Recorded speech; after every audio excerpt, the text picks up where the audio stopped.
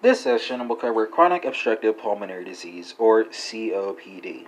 So, what is COPD? Well, COPD is a disease state characterized by chronic airflow limitation that is no longer fully reversible, usually progressives, and results from chronic bronchitis and emphysema. Chronic bronchitis, when I say that, I'm talking about chronic productive cough for 3 consecutive months in 2 consecutive years. And when I talk about emphysema, I'm talking about abnormal enlargement of the air spaces distal to the terminal bronchioles with wall destruction. The most important risk factor for developing COPD is cigarette smoking. Alpha tryptophan deficiency is also a well-characterized genetic abnormality that predisposes individuals to the development of early onset COPD. So our discussion here is going to be divided into 5 separate areas. First, we'll talk about your symptoms and patient exam expectations. Second, we'll talk about your short differential. Third, we'll talk about diagnoses. And fourth, we will talk about treatment. Did I say 5? I meant 4. 4. Only 4. All right, so what are our symptoms and patient exam expectations? Well, symptoms are usually not present until the individual has smoked more than 1 pack per day for about 20 years. The patient will present with chronic cough in the 4th or 5th decade of their lives. Dyspnea usually occurs only with moderate exercise, and not until the 6th or 7th decade will dyspnea really occur. Chest wall hyperinflation, prolonged expiration, wheezing, and distant breath and heart sounds may be present. The patient may use accessory muscles and pursed lip breathing, and cyanosis can also be a part of the presentation. Neck vein distension, tender liver, and lower extremity edema suggest that the patient is suffering from cor pulmonale.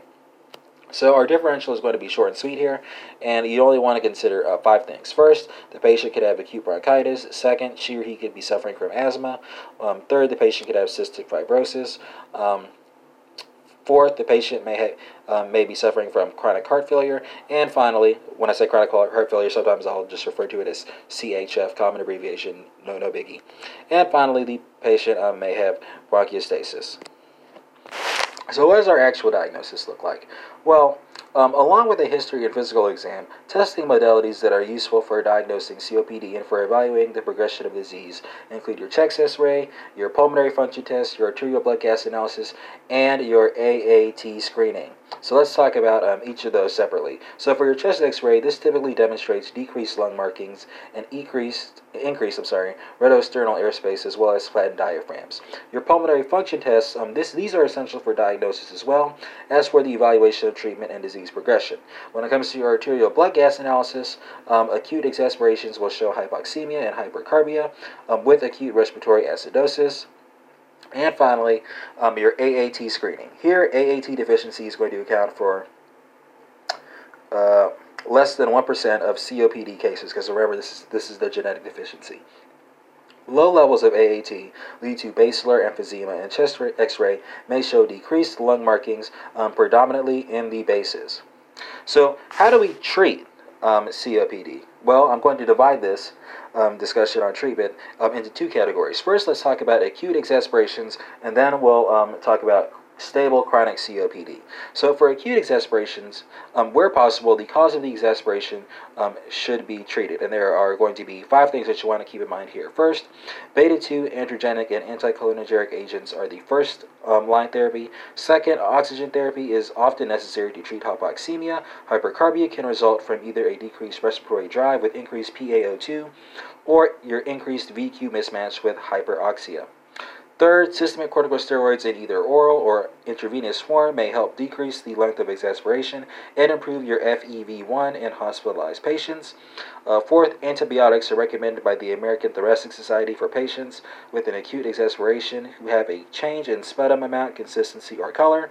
And finally, the last pro when it comes to treating acute exacerbations, non-invasive positive pressure ventilation is a benefit for patients with severe acute exacerbations of COPD because it reduces in-hospital mortality, decreases the need for intubation, and diminishes hospital length of stay.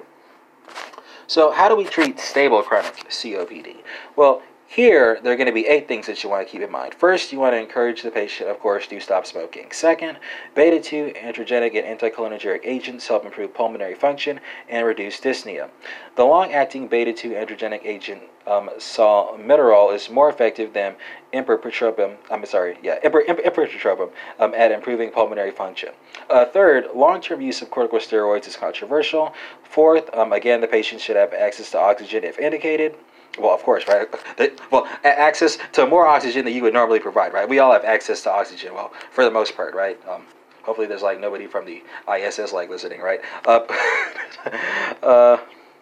Fifth, pulmonary rehab is associated with improved exercise tolerance and reduced pulmonary symptoms. Sixth, immunizations for influenza and pneumococcus are recommended. Seventh, lung volume reduction surgery initially benefits some patients, but lung function deteriorates to baseline within 5 years of post-surgery. Within 5 years after the surgery. So when I say post-surgery, I mean after the surgery. And finally, single or double lung transplantation is often indicated for willing patients with low FEV1, hypercarbia, and chlorpulmonate. 5 years survival following transplantation for COPD is about 40%. So that concludes this short session on COPD.